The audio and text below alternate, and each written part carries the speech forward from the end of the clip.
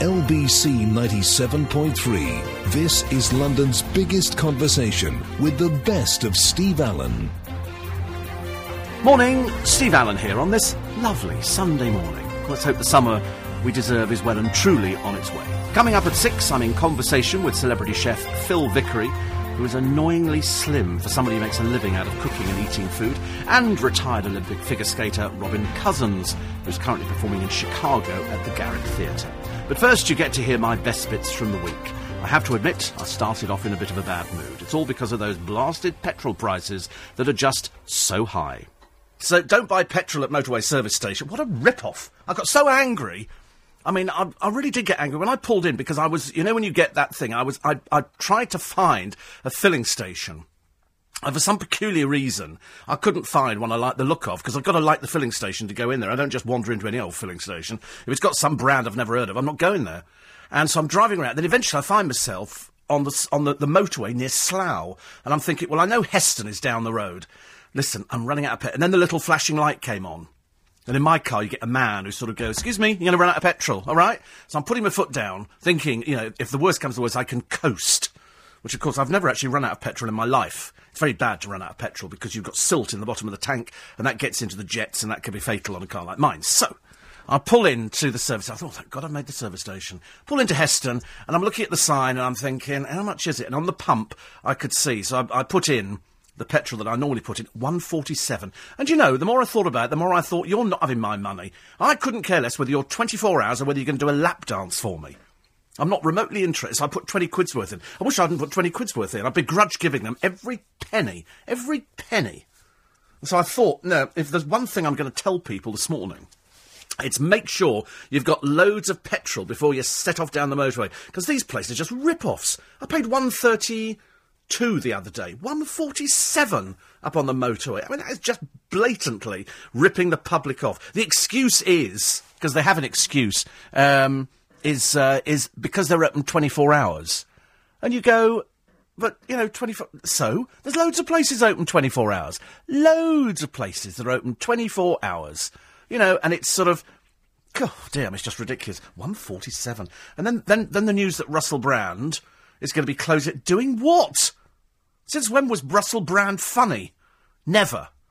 Was Russell Brand rude, vulgar and disgusting? Yes. Who in their right mind... I mean, can't we have, a parade of Olympian athletes or something? Russell Brand? Who are they hoping to appeal to? But just absolutely awful. And then, yesterday, I'm going through the papers to try and find something to talk about for the podcast, for this morning, the free podcast, the most successful podcast on LBC. I was going through the paper, and they had a girl on there, old Ronnie Wood. And so now, because she can't find a job, she's now a page 3 girl. And they made a big thing about the other day. I don't want to be known, she says, as just... She doesn't talk like that at all. In fact, she sounds quite common. And so...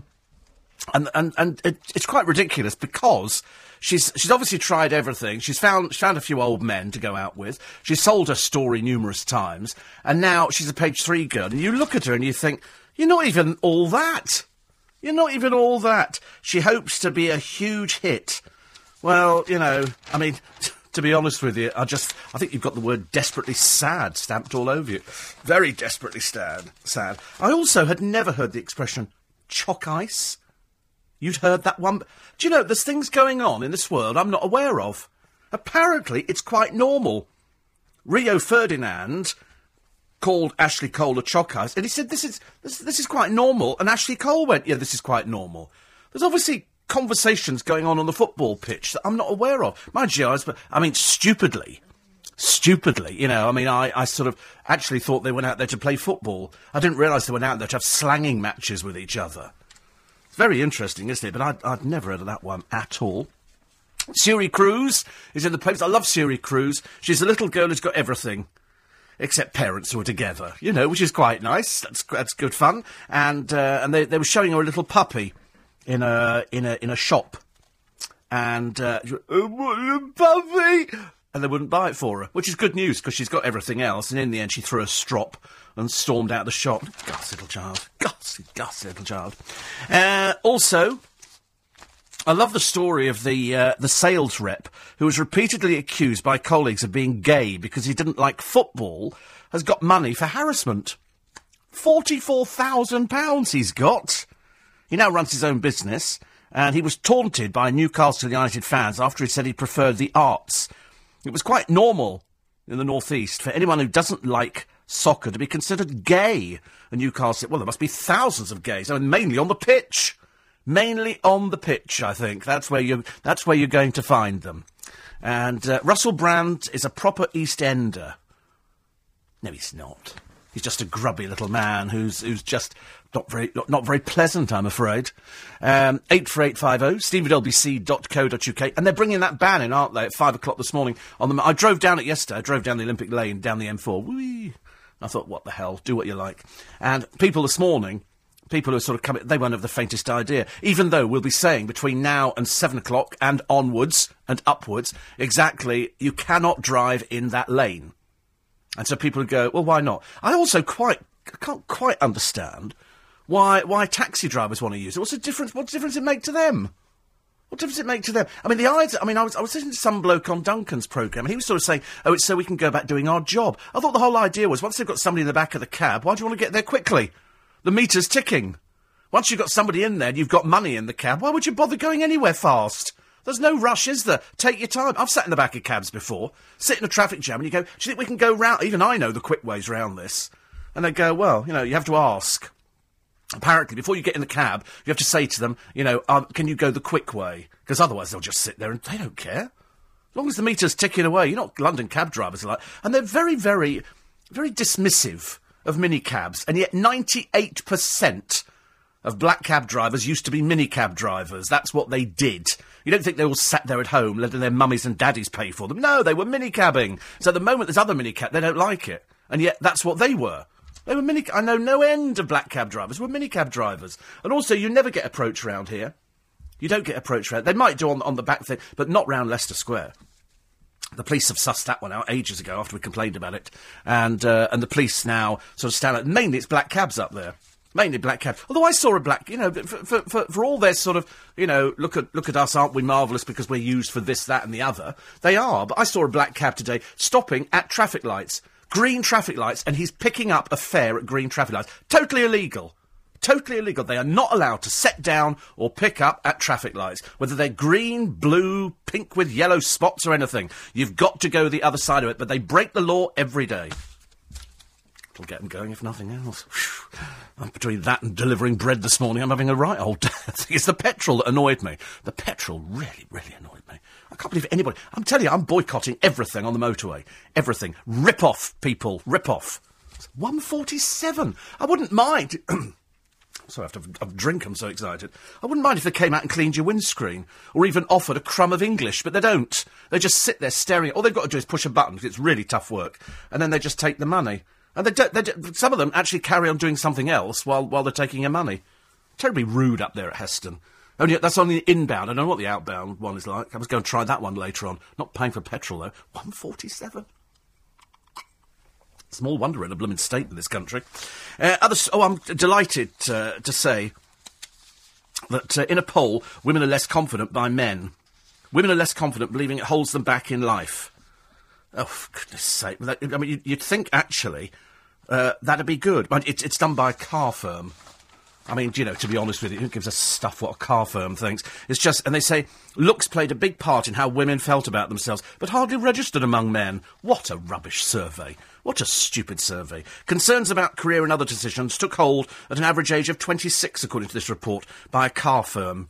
What a pile of poo, honestly. Who cares what a car firm think? It's only so they can get their name in the press, not on this programme. Being with friends or drinking alcohol increased confidence levels. No kidding. Imagine. Good Lord, it took a car firm to come up with that. Not even a British car firm. Being with friends or drinking alcohol increased confidence levels, while many men said they felt unsure of themselves in the presence of an attractive woman. No, really? Good God, they must have asked the dumbest people in the country for that one. Good God. Dear. Dreadful. I love the idea that Prince Harry was out in Soho the other night. Spends most of his time boozing up, I'm afraid. And very unwisely, he hitched a ride in one of these cabs. One of these pedicabs, generally driven by illegals, generally driven by people who don't pay tax, generally driven by people on benefits. They have no insurance whatsoever. Have an accident in it, you might as well go whistle up the wall because you'll be getting no money off them at all. They're illegal, and frankly, the sooner they're off the roads, the happier. It's mainly drunk birds from Essex who get in the back of them, isn't it? And now Prince Harry. What a fool. What a fool. Apparently Queen have been crowned top of the patriotic pops in a survey of 100,000 music fans. I like this one. We Are the Champions was named number 1 by fans who were asked what song made them proud to be British. They must have been asked what pop song then, wasn't it? Because otherwise you'd be coming up with Jerusalem or something like that. And it was carried out... I'm not going to mention what it is. It's another of these stupid surveys where some dingbat has gone, let's actually go and pay a company £1,000. We'll get ourselves in all the papers. I mean, it's like the car firm. What a bunch of dingbats. Anyway, this Oasis's Wonderwall apparently makes you proud to be British. They've asked some real dumb people, haven't they? They really have here. And then Let It Be by the Beatles, which got 10,000 votes. Riveting. Elton John's Candle in the Wind and London Calling by the Clash rounded off the top 5. God, blimey. So you've got Wannabe by the Spice Girls. That apparently makes you feel proud to be British. Are these people on drugs or something? Wannabe by the Spice Girls. Never Forget by Take That. Park Life by Blur. Who have they asked? Are these the people coming out of the chicken shops late at night? Number 7, Hero. This makes you proud to be British. Heroes. Imagine by John Lennon. How does that make you proud to be British? They've asked all the drunks, haven't they? Quite clearly. London Calling, then Candle in the Wind, Let It Be, Wonderwall and We Are the Champions. Apparently makes people proud to be British, We Are the Champions. They've asked some dingbats in the papers today, haven't they? My God. Oh, dear me. Also, I notice... Oh, yes, and guess who pulled out of a concert the other day? Having told everyone she was so looking forward to it, and then seen necking half a ton of vodka, Talisa, at a few moments' notice, decided that she really couldn't be bothered to turn up for the fans. Why? Shows you nothing. It's your own fault for buying a ticket for her in the first place. Could have told you what she was like. She can't make a decent film for love nor money, and now she can't sing either. I think Talisa cancelling her show is perhaps a blessing in disguise, to be honest. Let's take a quick break, after which we'll talk about the downside of TV talent shows, which Julie Walters thinks abuse vulnerable people. Well, of course they do, that's the point. I've been telling you this for ages. LBC 97.3. This is London's biggest conversation with the best of Steve Allen.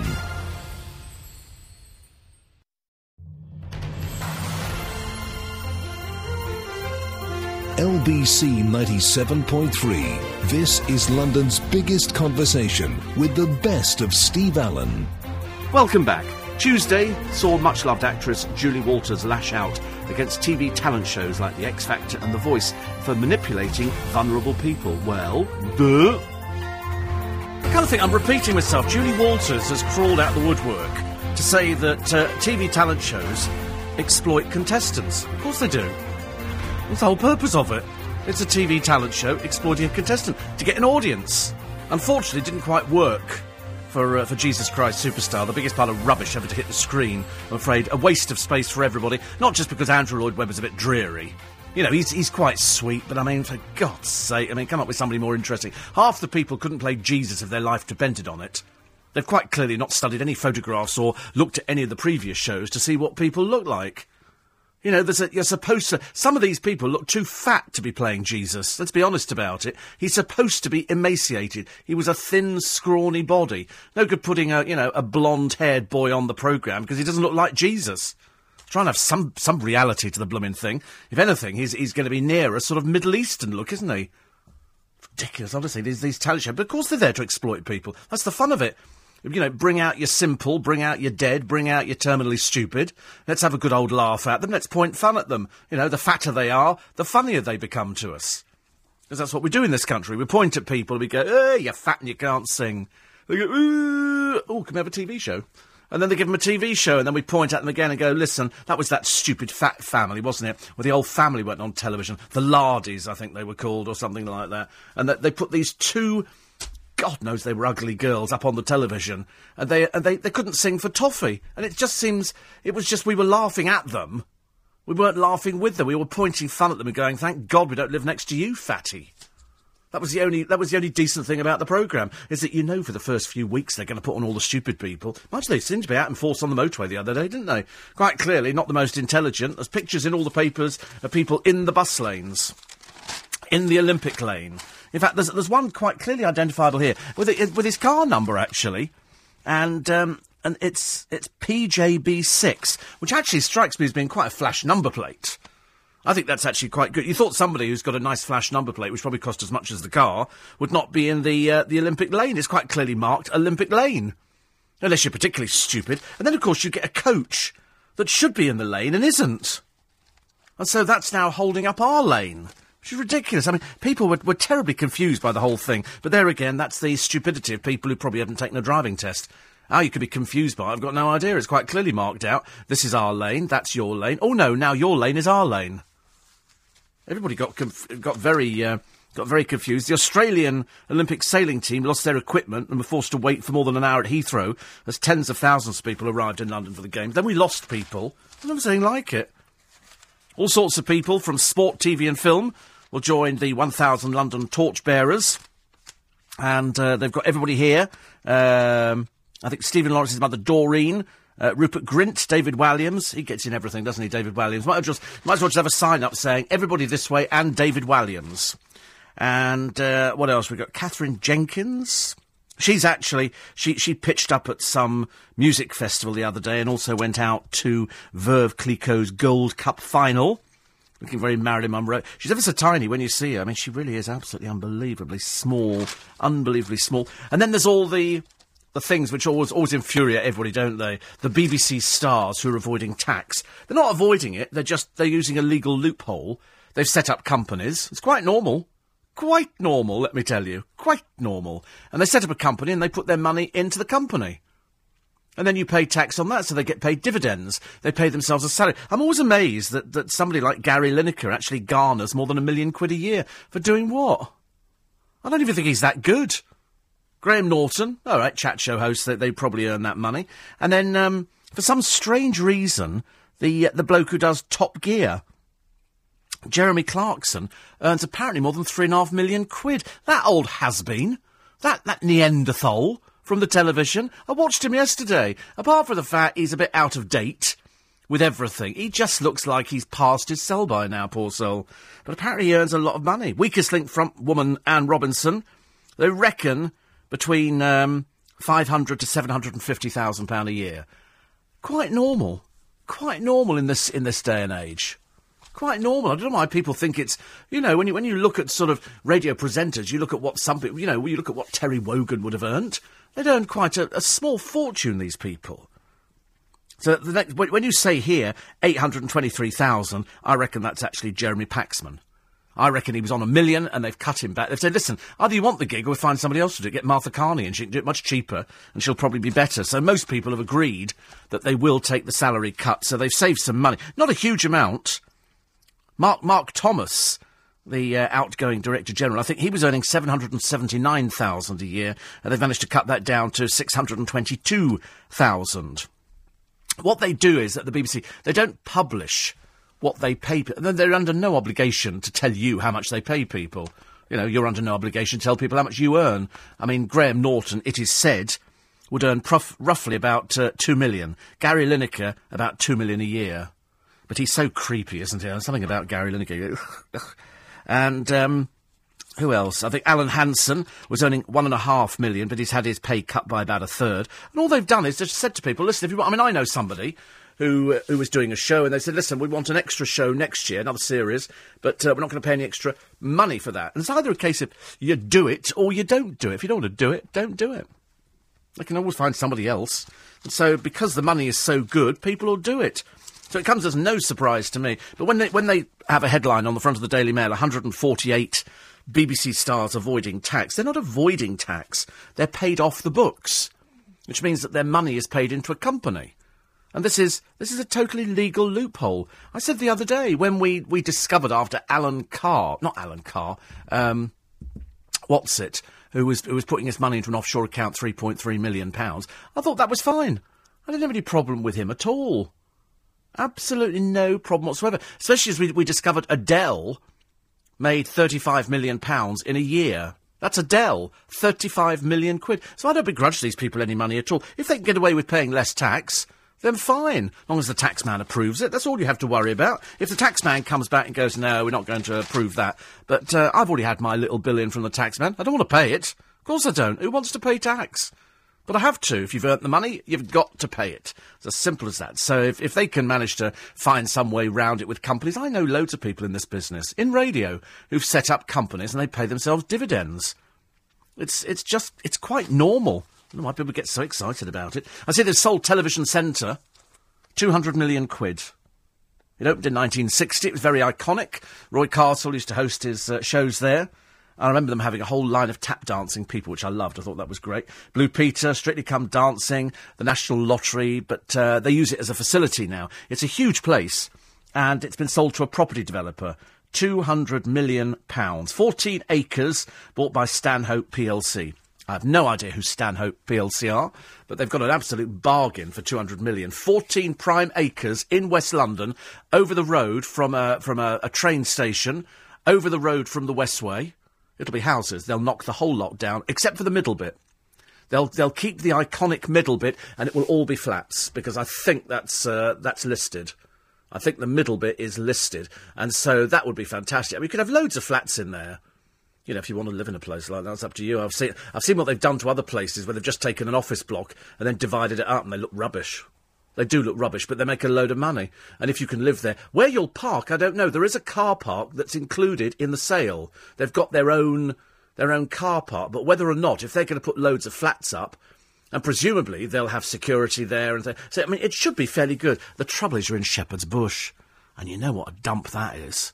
I mean, Shepherd's Bush, God, bloody... I mean, the Green, I've never seen anybody working on it yet. I felt quite disappointed. I drove through it the other day, and it just looks like... I mean, at the end of it, all they're going to do, presumably, is turf it and stick in a kid's playground. It's like I walked through Leicester Square the other day. I was so depressed that we'd spent £18 million on putting up some wonky fencing, some places where people throw all their rubbish, and in the middle, the fountain, which wasn't working, all dirty and debris in there. All the plants were dead round the outside. And I thought, and that's after 18 million quid's worth.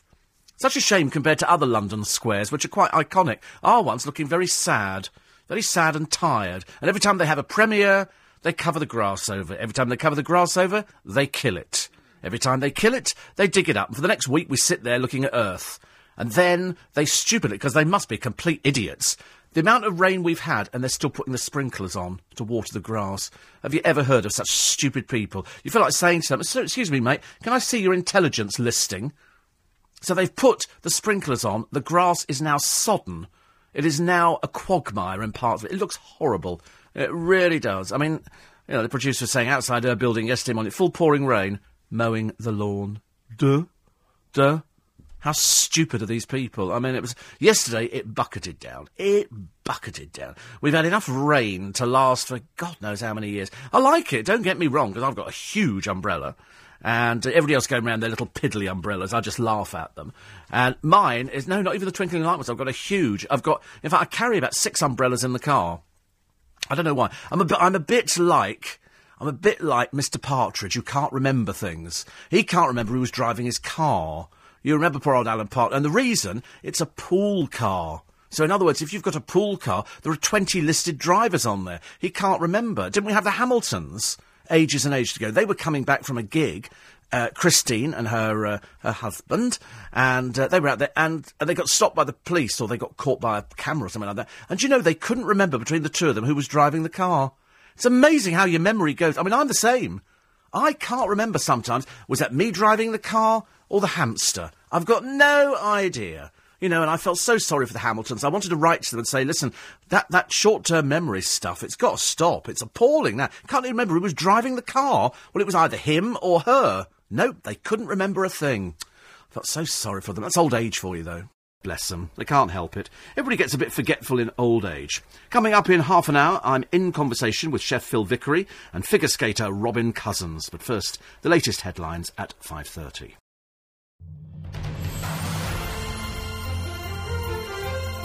LBC 97.3. This is London's biggest conversation with the best of Steve Allen.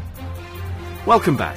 Coming up in half an hour, I'm joined by Phil Vickery, who tells me his cooking secrets, and Robin Cousins, who's giving it the old razzle-dazzle, at the moment performing in Chicago, just over the road from us here. But first we carry on with my best bits from the week. And Madonna got a bad rap for her concerts. I'm not at all surprised one little bit. Every appearance Madonna makes is an appearance, isn't it? I mean, you know, it's a performance. So if she turns up at the airport, it's a performance. If she goes shopping, it's a performance. If she drags her latest boyfriend out, it's a performance. She is Little Miss Show-Off. She's out there because she's in the business of show, and that's what she does. Where they go, oh, she hasn't done, you know, a performance for years. I thought every day she does a performance. Every day she walks outside the house, she's doing a performance. You know, it's like, oh, I don't want my picture taken. Take it now, take it now. I don't. Oh, look, there's a lovely picture. Look, Lord Des, look, we've got loads of pictures today. You can imagine, you know, if you spend your entire life in front of the cameras, as in the appearance that she gives to people, then it's an addiction. You know, I'm addicted to socks, and she's addicted to having a picture taken. She loves it. That's what these people thrive on. They're in the business of publicity. If you like the Carry On films, I found something of great interest for you this morning. I've just had it delivered. I ordered it a short while ago, and it's something that's lain unseen for 50 years. Details coming up a little bit later on this morning. Plus, anybody notice that the taxi drivers went on strike yesterday? No, me neither. I didn't notice anything like that. Do you know, I drove into town yesterday. I said I was going to drive in, and I said I was going to use the Olympic lane, and woo. I got through really quick.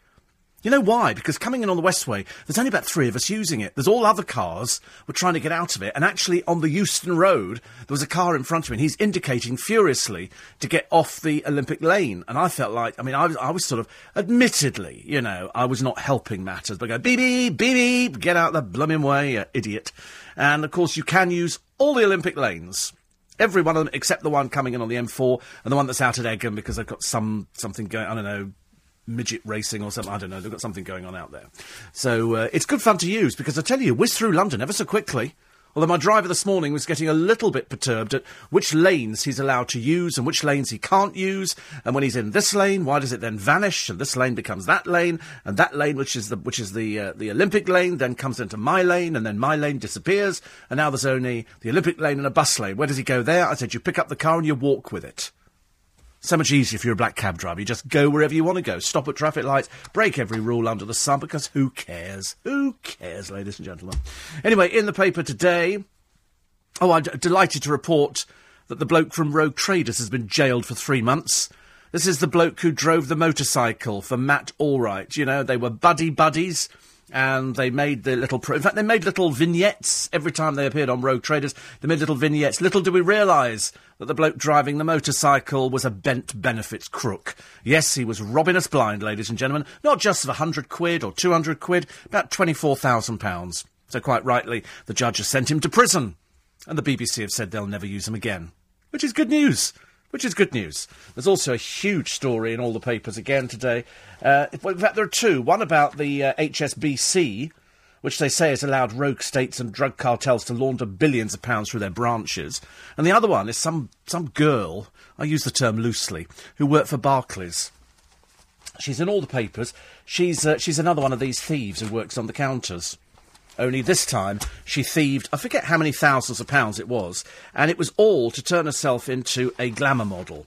To be honest with you, having looked at the pictures, if this girl had had a head transplant, she wouldn't have made it as a glamour model. She just isn't attractive. So she spent the money she thieved on hair extensions, boob transplant, teeth... hair, you know, everything. She had everything done, and still she looks like the last turkey in the shop, I'm afraid. It was a complete and utter waste of time and money, but she robbed it, and there's a very good chance she'll probably go to prison. So she's in all the papers today. I can't remember her name, but she's one of these sort of stupid people who's quite clearly not of sort of the same intelligence as the rest of us. And she decided that if money's coming into a bank, she was going to have it. So she thieved it. And there's a picture of her in the paper today. Rachel Martin. She's a rather stupid, pathetic person. Sad and lonely. 24 years old. Single mother. Ta-da! There you go again. Splashed out on shopping sprees in Bristol. She usually siphoned about 1,000 or 2,000. On one occasion, she took 6. So in the end, she stole £46,000 to buy a boob job. I'd have had brains inserted into your head, love. It would have been easier. Because, frankly, you look as thick as a brick. And I hope, for goodness, for your sake, they send you to prison, and now they're trying to work out how to get the money back. They say if she spent it, well, you go in there and you take everything back. You have her taken into hospital, have the boob things taken out, you rip her hair transplants out, you take all her clothes, because she's quite clearly bought them through ill-gotten gains. You know, I'm not having any truck with these people. You thieve from a bank. You know, if I was with Barclays, I'd be really fed up. But I'm not with Barclays, so I really couldn't care less. I'm just telling you that if somebody thieves, you make them suffer. And they have to pay. They have to pay for their crimes. Andrea Dreary, you know, the weather girl, McLean, whose, you know, marriage split up, then she broke down on television, then she collapsed, and she's now apparently filming some... I mean, why don't you shut up about your boring life, love? Why don't you just shut up? Nobody cares. I hit the bottle for gay sex scene. She had to start drinking to get her through a pretend lesbian scene. I mean, you know, you could only marvel at the intelligence of the... And it's going to rain here today, and over this side it's going to be cloudy. That's the intelligence of weather girls, ladies and gentlemen. That's about as far as she could go. That's about as far as she could go, I'm afraid. And so, for doing this gay sex scene, she had to turn to drink. It's called acting, love. It's what you do every day. Remember when you sort of collapse and you do... It's acting. It's like that. It's that kind of thing, only without being filmed. Do you know, I haven't seen Loose Wood. I didn't even know it was still on. If it's still got Denise Welsh on it, I don't want to watch it. Because, frankly, who wants to watch an ex-drunk, you know, leering about on the television? I mean, I was so glad when they got rid of Colleen Nolan. I mean, that was absolutely brilliant. Apparently, before she kissed this actress, Andrea McLean, 42 at least, apparently had to down half a bottle of whiskey. Really? How do you manage on the... Are you drinking every day on the television, then, or something? I mean, how does that work? You had to down... She says... I had to kiss a few guys in the film, which was odd, as I've only ever had 2 boyfriends, and I married both of them. Didn't you just, dear? And apparently she's had offers from other men since she's been single. Good grief, no kidding. The dreary rubbish that they tell you about their boring lives. And apparently she's... lots of men have asked her out, including a high-profile married man. She tells you... She won't tell you who it is. She won't tell you who it is. It's a high-profile married man who's asked her out. And she said he wasn't happy at all when I gave him the brush-off via email, which made me feel very uncomfortable. Oh, so he's got your email, love, has he? Do you know, they're so dumb, these people, aren't they? They say, so-and-so phoned me, and think, what, they've got your phone number? How do they get hold of this? Oh, dear me. Dear me, dear me, dear me. Anyway, here is Penteado. This is Dan Penteado. That's the bent one who thieved from us, ladies and gentlemen. The rogue trader. His wife was there. He was jailed for 12 weeks. It's not a victimless crime. It was planned over 4 years. I mean, he must have realised. I've never nicked in my life. I know it makes me sound a little bit sanctimonious and a bit Mother Teresa, but I've never even used, since we've been in this building, and it's been a few years now, I've never even used the company phone. Never, ever used the company phone for making a private phone call. Never once used the post for sending something private, unless I put stamps on it. I'm just so goody-goody. I'm just such an honest person. You know, there's very few of us left. I'm one of them. I've just realised, actually, the camera's turned round the wrong way. How strange. I shall come and turn that back round to face me. I don't want to have something... Oh, why is that facing the wrong way? I shall sort that out in a minute. Very, very odd. So here he is, he's in court, co-presenter with Matthew Allwright on a selection of Watchdog shows. Looks stunned and tearful as they led him to the cells. Well, he shouldn't have blooming thieved, should you? I've got no sympathy whatsoever, I'm afraid. He'd claimed benefits over 4 years. He'd earned £56,000 from the show, and then decided to thieve more. He knew exactly what he was doing, and there he was. In fact, every time I see him now, luckily you won't be seeing him on screen ever again, and they'll try and be erasing him. Because quite clear there aren't any checks on these people. Presumably, I'm assuming he's like a lot of the BBC people, he's paid... you know, on a freelance basis, don't you think? Yum, yum, yum, yum. Hot lemon this morning. Oh, I'm so bored with hot lemon, I really am. But it's good for you. Ever since I read a very famous actress the other day said that every morning she had lime juice in hot water. And I thought, well, I've tried that. That's a bit dull, I'm afraid. But better to have the lemon. And apparently really good for you. Although I've not noticed any benefits whatsoever. The dying mother of one of the Moors murder victims is in the paper today. This is Winnie Johnson. She's got bowel cancer. She's not going to live for very much longer, and she's written a final letter to Ian Brady to say, where's my son buried? He hasn't got the faintest idea. They didn't know where anybody was buried on the moor, because unfortunately it was so long ago, 1964, you remember, as most of us did in that time. I remember the awful tapes that were played in court of one of the children who was being murdered, saying, don't hurt me, don't hurt me. It was the most tragic thing you've ever heard, and they haven't got the faintest idea. I'm so glad Myra Hindley's dead. She, of course, is rotting in hell, and the sooner Ian Brady disappears to hell, the better for everybody. Unfortunately, it doesn't give Winnie any answers at all. She's been up to the moors, the police have been up there, they've tried everything. They've done the heat-seeking cameras, they've tried, the thermal imagery, nothing at all. For the simple reason there's thousands and thousands and thousands of acres, and he hasn't got the faintest idea. So they've taken him up there. She's been in and out of hospital. And in this documentary, it's going to be shown, I think, on More 4 at 10 p.m. on Monday. It's called Dear Mr. Brady. And she's not going to get the answers. She's not going to get any answers she wants, which is a shame because she's had to live with it for her entire life. And she's got to 79 and he's still living. And you so wish that somebody had killed him in prison years ago. But they're hoping that they can reopen the search on the moors. It's not going to happen. They're not going to find anything now. It's just awful. But they have found the Mona Lisa. Isn't that lovely? In a convent in Italy, they decided to dig up the floor and they found a few wizened up. She doesn't look as good as she did when the picture was taken, it has to be said. They found these bones under the floor, and they're saying that this is Mona Lisa. So what they're going to do is they're going to recreate it, which they can do now. Sometimes you see pictures of people in the papers where they go, do you know this person? That's generally been recreated from a dead body. They sort of have artists who can do it. And in the case of the Mona Lisa, they can put it all back together again, and they can show you what she looked like, which should be absolutely staggering. I'm quite excited about that. We here at the Steve Allen Show love a bit of art and culture. Quick break for a mo, after which we get some good news for O2 customers. LBC 97.3. This is London's biggest conversation with the best of Steve Allen.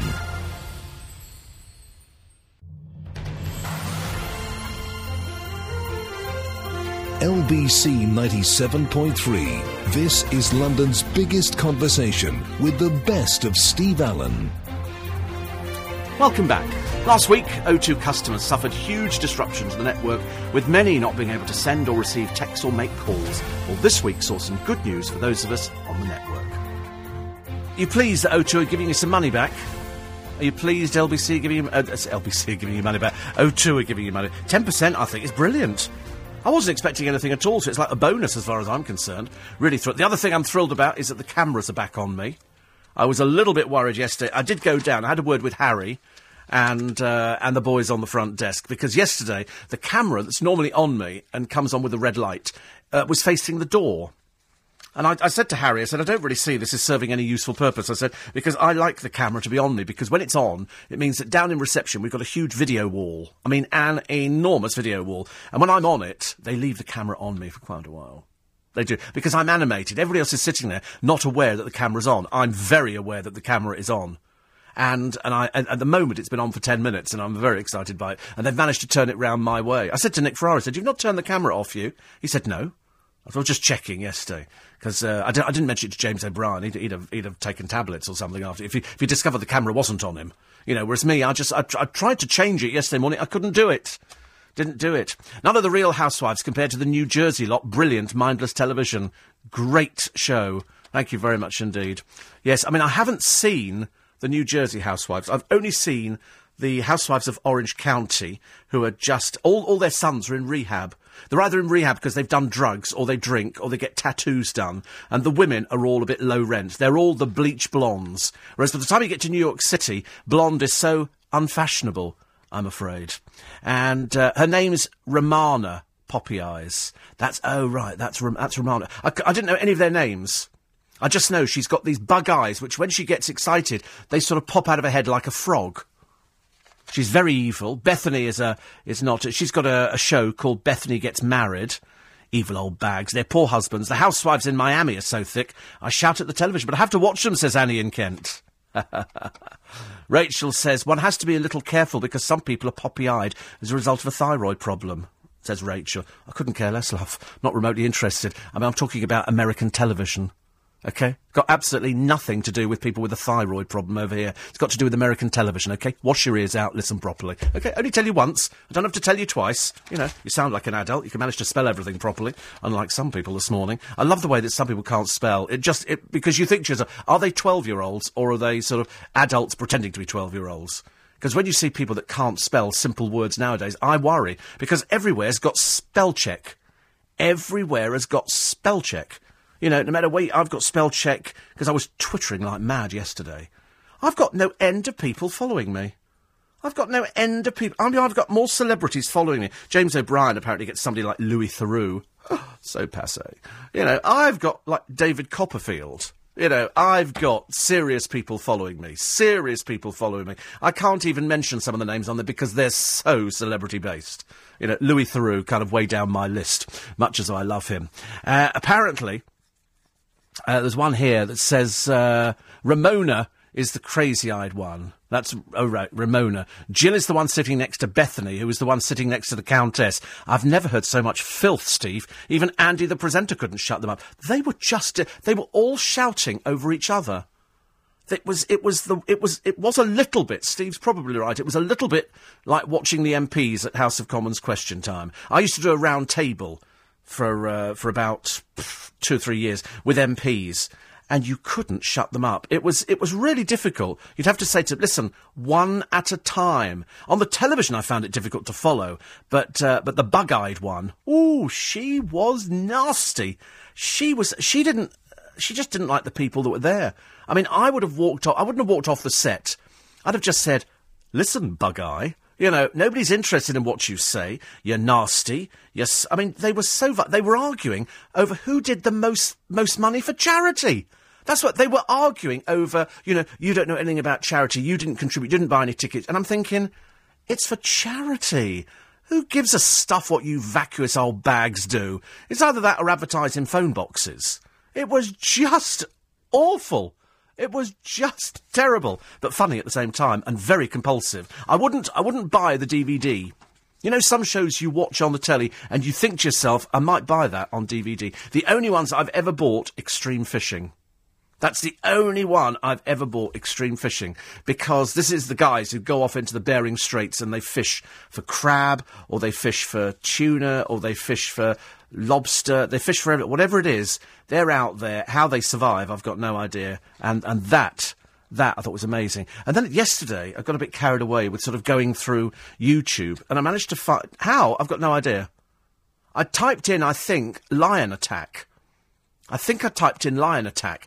And because I don't know, I just wanted to watch lion attack, I suppose. Out in the bush, as it were, the bush. That could be anywhere, Shepherd's Bush, anywhere, it doesn't matter really. You know, Aldermaston or something like that. And it had pictures of lions who were creeping up on prey. And one of them was a cheetah, 2 cheetahs in the grass. And, you know, cheetahs can outrun lions dead easy. 70 miles an hour is nothing for a cheetah whatsoever. But this cheetah wasn't quite quick enough. And he rises up from the grass, and the lion... this big, fully grown male, and they carry some weight, sees it and runs. And the cheetah can't pick up speed quick enough.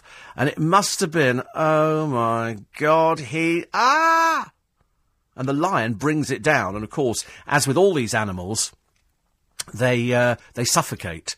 So you'll always find lions who grab the throat, and they just sit there and wait until the animal breathes at last, and then they sort of leave it for a while, and then they come back to it. And anyway, so another one of the videos that came, some bloke who in a zoo in Dresden, I think, had fallen into a bear's cage, a bear's enclosure, a brown bear. Now, I don't know if you're aware, you should be if you've listened to this programme, that brown bears are among the most dangerous animals in the world. Not only can they outrun you, but they can climb trees.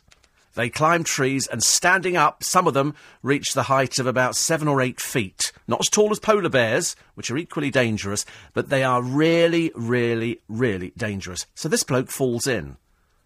This bear can't believe his luck. It's like lunch has arrived in front of him, so he attacks it. And at one point, he bites the bloke's hand off. And this bloke... I mean, people are throwing things like oranges at the bear to try and obviously get the bear. Nobody from the zoo appears. I mean, literally, this attack goes on for quite a few minutes, far more so than you would ever imagine. You know, you would think that somebody near the enclosure, if there is a danger that somebody could get in or fall in. We've seen it before where people have walked into lion enclosures and sat down, thinking it's a bit like the Bible. You know, you could sit down with the lions and they just sit there and lick your hand. No. They want to kill you. They want to kill you because that's what they do. They're animals. And this brown bear, literally, it's ripping this man to pieces. And luckily there's no sound on it, because I should imagine all you'd hear is screams. Eventually some people come in and get him out, but up until then it was just nobody was doing anything. Nobody was doing anything at all. The Real Housewives, says Tony, of South London, are trashy but good entertainment. Oh, they're so trash. They've got no class whatsoever. Regardless of how annoying they are, several have become millionaires through the success of the show. You see, this is the trouble. I never understand the British mentality. It's like they're real trash. They're real trash. But because they're millionaires, that's okay. People are so jealous of what other people have got because they're millionaires. It's like you see that big fat heifer lump from The Only Way is Essex, Gemma Collins, the one who's going out with the fat bloke with no talent. You know, Arge, who's very funny because he's got no talent. And she's going, I can laugh at everybody because I'm going to be a millionairess. And I think, it doesn't alter the fact that you're still foul-mouthed. So you're a millionairess. Who cares? The only person who cares about it is you. Nobody else worries about that. I don't worry what other people earn. I don't care what other people have got. Couldn't care less. I mean, at the moment, I don't have a hot tap, so that's the kind of thing I'm worrying about. You know, people who've got I couldn't care less. Doesn't bother me in the slightest. So trashy but good entertainment. It's not even good entertainment. You just feel sorry for them. I pitied them. Because they sat there, each one trying to think that they were sort of cultured. One of them even went so far as to have some barking mad psychic who said, I'm going to guide you through your life and I'm going to be your life coach. I'm thinking, you're so sad. That's what... It was like, I was flipping through, and there she was again, well-known fraud, Yvette Fielding, doing Most Haunted. Oh, what was that? It was the cameraman touching you, dear. OK? There is no such thing. Stop telling lies to people. But, you know, you have to watch it, because Yvette Fielding is just such a bad actress. In fact, she wasn't much better presenting, but now she goes around looking like some hooded vampire bat, and she turns up in these places and talks to other balmy people about, vibrations in here. What happened there? What happened? Somebody turned a light off. Yes, it was the cameraman. He flicked a switch. It's such an awful programme, and she's such an old fraud that you have to watch Yvette Fielding just to realise what the word fraudulent television actually means, because some people buy into it. Some people actually buy into the fact that there are ghosts. Ridiculous. Mrs. Brown's Boy's brilliant, says Warren. What do you think? Do you know, I've not really seen it. I can't comment on that because I think I only ever saw one episode. When I first saw it, I thought, it's a bloke dressed up as a woman, isn't it? I twigged to that bit. But then again, you see Barry Humphries in his first films, The Adventures of Barry Mackenzie, he pitched up, but there was no mention that it was a man dressed as a woman. And then, of course, Dame Edna Everage evolved over the years, which I thought was actually very, very good. And, oh, look, I've got another person. Who else is on my my Twitter page? Teller from Penn and Teller. Thank you very much indeed. We go back many, many years. I've got lots of people. I don't even want to do it because it's embarrassing for people. There's no point. But I've got all sorts of... Even Anthony Davis... Well, of course, I mean, that goes without saying, actually. Anthony Davis would be there all the time for me, because he's a star. It's brilliant, says Warren. It's brilliant. You're up early this morning. We've obviously got an early flight to go somewhere. Somewhere hot. I bet you've got a hot tap. I don't know, I'm going to sort my hot tap out later. I think I might glue it in, actually. Won't be long, Steve, before we have Housewives from London. Bethany, who quit after bringing out diet meals, is the biggest joke. If it wasn't your job, you would watch it. It told me I needed to find a job, says Sharon. Yes, I mean, it's cheap television. You just put a camera in with a load of vile people, and they then argue, and that's what makes television nowadays. Unfortunately, by the time you get to The Only Way is Essex, it's so contrived, it isn't as good. You know, there isn't as much going on in The Only Way is Essex, because you've just got a lot of tarty old women who apparently sleep their way around and then tell you they're business women, which is interesting. I have a hot tap, 101 degrees centigrade, water on tap. No bug. Is this in the kitchen? I might have to start filling up a bucket soon if it gets any worse. Because when my boiler broke about 5 years ago, over the winter months, I didn't have a boiler. So I bought 2 fan heaters. Ha! Don't ever buy a fan heater. Don't ever buy a fan heater, because I think I got an electricity bill in to, I think for about £700. Fan heaters drink electricity. But I was filling up buckets to have a shower. And you know, it was actually quite nice. I felt as I was achieving something in life, which is great. So Housewives from London, I would definitely watch that. But you know who they'd end up with? They'd end up with the silly little show-offs that you get in all the television programmes. All the people with tattoos, or people... You turn on and you think, listen, you've been on a couple of programmes. I mean, I want to know where Coach Trip has gone. Does somebody know where Coach Trip has vanished to? I used to enjoy Coach Trip with Brendan, but then it started plumbing some debts and they started putting silly people on there, which wasn't very exciting. If you've got fatty blood, it's an early sign of Alzheimer's. What the dickens is fatty blood? Fatty blood. Yes, yum, yum, yum. You can use that. I can't, but it's like whenever I used to go abroad and see blood sausage. In Vienna, they do blood... Oh, God, it was so disgusting. I can't imagine why anybody would ever eat black pudding either for breakfast. Oh, sick people. Sick people who live in Transylvania, ladies and gentlemen, who want to eat blood products. Not me, thank you very much indeed. Oh, no, I can't bear it. So, Warren's on sick leave for 2 weeks. Oh, that old one. I've sprained my back. Actually, no, I sympathise. I've had bad back before, and it's absolutely one of the worst pains ever. It's not as bad as sitting in the shower, panicking, 10 minutes to go to the cab, wondering why you can't turn the hot tap off. Now, that is what I call going into major paddy time. You know, it just pushed my boundaries this morning. So when I get back later on, I shall sort it out, because I'm one of these DIY fiends. You know, if I can't do it, I'll botch it. I'll do it either way. It'll keep me happy. Well, the tap's all fixed now, thank goodness. What a nightmare to deal with at 2 o'clock in the morning. Coming up next, you'll hear from celebrity chef Phil Vickery and former Olympic skater Robin Cousins. But first, the latest news at 6.